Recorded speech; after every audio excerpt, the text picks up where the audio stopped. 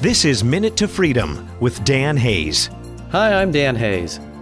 Today let's talk about owning your talents. Have you ever felt like you can't appreciate your talents the way you could for someone else? I have experienced that a lot. I could tell you that David was a gifted speaker or a talented athlete, but I couldn't see the same thing about myself.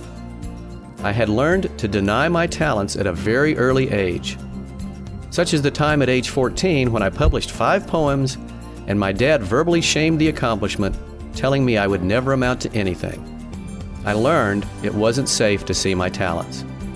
I later had to reprogram those old ways of thinking. This gave me the gift of being able to see my true talents for what they were, not egotistically, but in a way that allowed me to utilize and steward my talents to benefit the world around me. Thanks for listening.